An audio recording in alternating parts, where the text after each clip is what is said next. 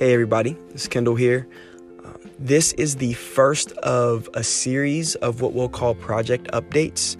So as the Black Dad Project continues to move forward, I'm becoming well aware that the project will morph and change.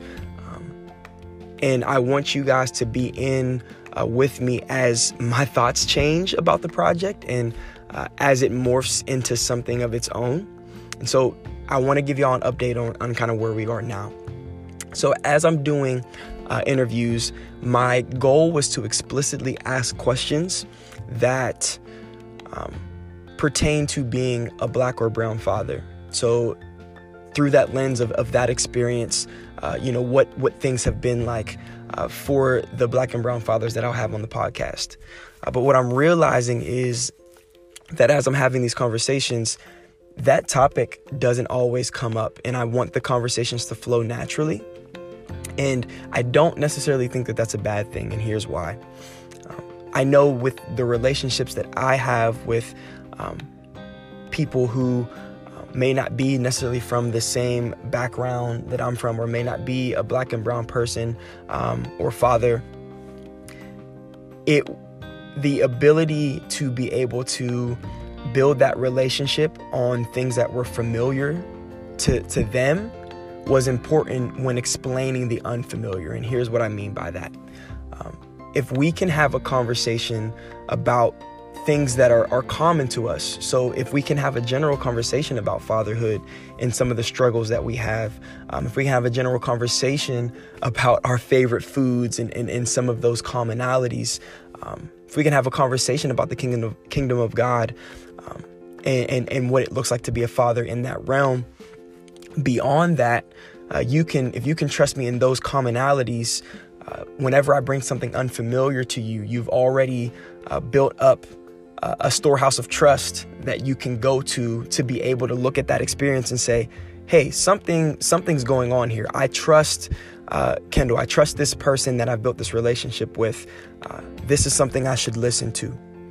And so I think that that's what the podcast is morphing into. And I know I mentioned in the intro episode that we're going to talk about different topics. And I think there's something important about bringing up just these specific topics, maybe not explicitly saying, hey, what does this look like through the lens of a Black or brown father, but just knowing that these voices with these familiar topics are Black and brown voices, builds up a library of these Black and brown voices in your mind. And so when you hear things, when you see things that maybe pertain to Black and brown people, that maybe pertain to that specific lens when it comes to fatherhood, you now have this library of voices that you can go to and say, hey, I trust them on these commonalities that we share, or these insights that they've given in the familiar. Now I think it's time for me to listen to the unfamiliar. So I just wanted to update you guys on where I think the project is going.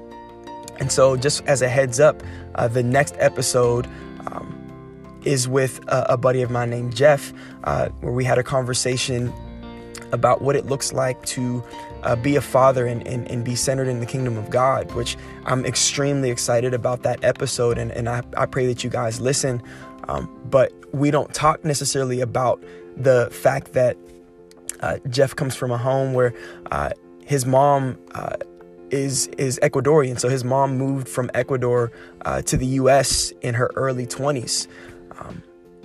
And that is a very real and present part of Jeff's life. And I'm sure if I ask him, we can dive into that and how that has shaped his idea of fatherhood, how his home growing up has shaped his idea of fatherhood, especially as a Latino man.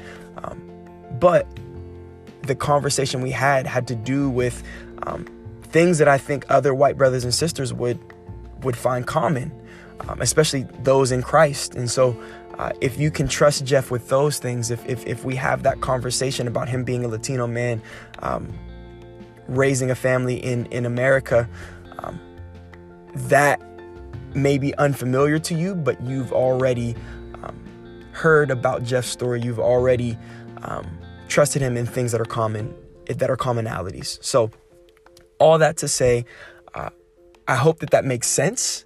And as the project morphs and as I have more conversations, I will continue to update with these little project updates. So again, thank y'all for taking this journey with me. And I appreciate you taking this little detour to talk about what the project will look like moving forward.